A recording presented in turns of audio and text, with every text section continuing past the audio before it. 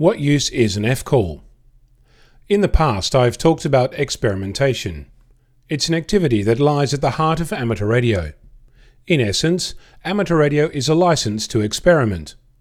On the face of it, our license is permission to operate radio equipment on certain frequencies and using certain transmission modes.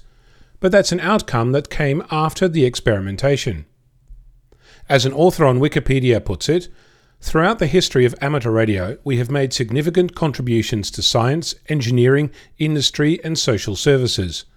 Research by amateur radio operators has founded new industries, built economies, empowered nations, and saved lives in times of emergency. Over the past little while, I've heard some amateurs exclaim that doing something was not allowed, or not done. I've heard people claim exclusive use of a frequency, or heard them say that a proposal being made was not suitable for some or other reason.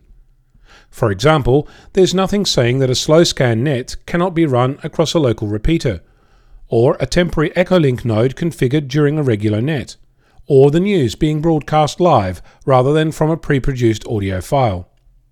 I find it interesting that a hobby that includes the notion, nay, is built around the notion of experimentation, can in fact harbour such views. If you have a license and you have a desire, that should be all that is required to go the next step, that of coming up with new and interesting ideas on how to use radio to do things. As a student of life, I found myself surrounded by people telling me that things cannot be done. I find it surprising that this view is possible within amateur radio.